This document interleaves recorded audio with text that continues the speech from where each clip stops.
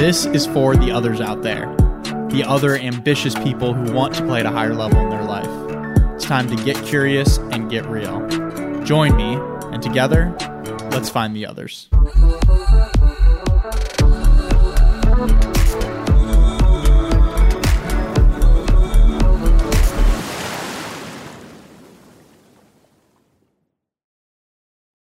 Hey everybody, Joshua Church here. Welcome back to another episode of Find the Others podcast.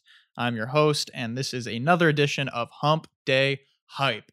A little bit of juice, a little bit of inspiration, a little mojo, a little motivation to get you through your week and to help plant little seeds to challenge ideas and give you some nuggets and practical tools and frameworks to work with.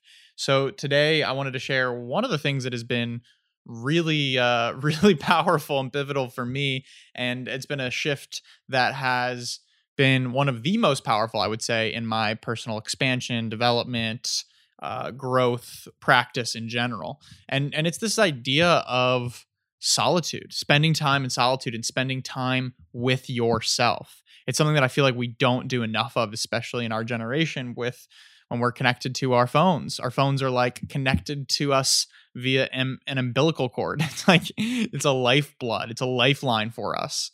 It's a funny thing, but you know, when you're sleeping over at a friend's house, you got to find the phone charger. You got to be sleeping next to an outlet so you can put your phone in and plug your phone in, because it's literally like your lifeline. We're plugged into the socket.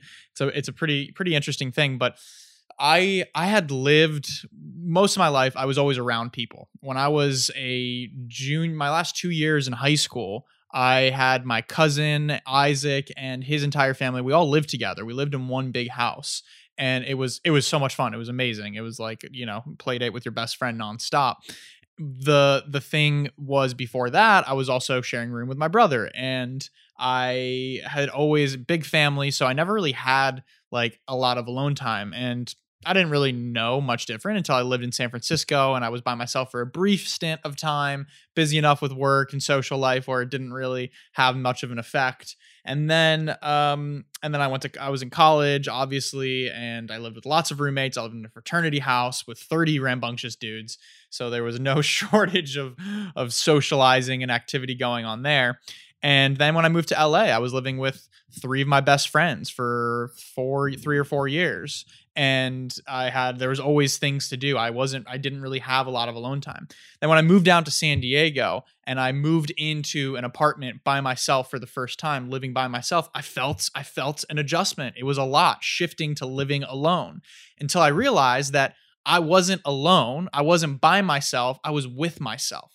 I had me. And I got to know me, and I started spending more time with me, and I realized that I'm a pretty cool dude, and I like spending time with me. And it's something that we don't do enough of, I feel like, is spending alone time, spending time with yourself, time in solitude, unplugged, away from the noise, with yourself, with your thoughts. Are you comfortable when there's no distractions? Or are you plugged into your digital pacifier? Any awkward moment, you're at the grocery store, you're in line, whatever's going on, and there's these kind of dull moments. What do? Well, we pull out our phone. It's like a digital pacifier, pacifies us.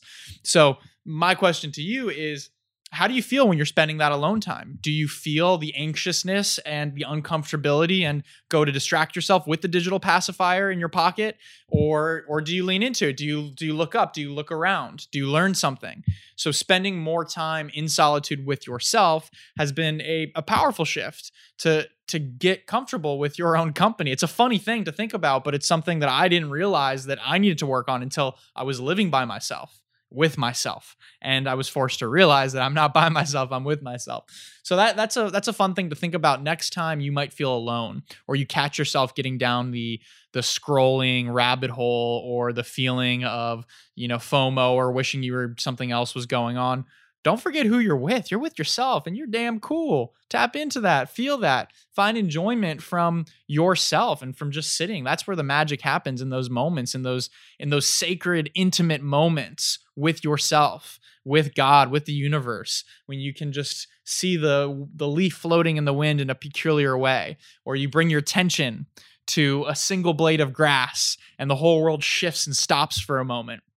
those are the moments, and those are the moments, those sacred stillness moments where we really tap into the beauty and the wonder that is surrounding us, that we are as a species, as a human being, having this human experience. And those are the moments that are increasingly more and more robbed because of the constant berating of impulses and just information hitting our faces nonstop 24/7. It's usually the first thing that happens when we wake up, and the last thing before we go to bed. We're consuming. And when we're consuming, we don't have the ability to pause and sit in that stillness and in that reflection. So use it. I challenge you in these micro moments. Next time you're running down the street to go pick up a bite to eat, or you're going to dinner with a friend, leave your phone. See what happens when you leave your phone at your apartment or your home, and you just go out super present into the world. I know, scary, archaic, it seems kind of crazy, but give it a shot in those micro moments. Or catch yourself when you just inherently use the digital pacifier when you're like, whoa, what am I even doing on my phone? Why am I on my phone? I don't even know why I pulled this out. See what you're trying to avoid in that moment. See what that uncomfortability might be teaching you. So there's a lot to expand on this topic, but I'm going to leave it at this little digestible bit here for now, and we will definitely chat more about this in the future. So much love to you all. Enjoy the time being with yourself, not by yourself, but with yourself. Much love.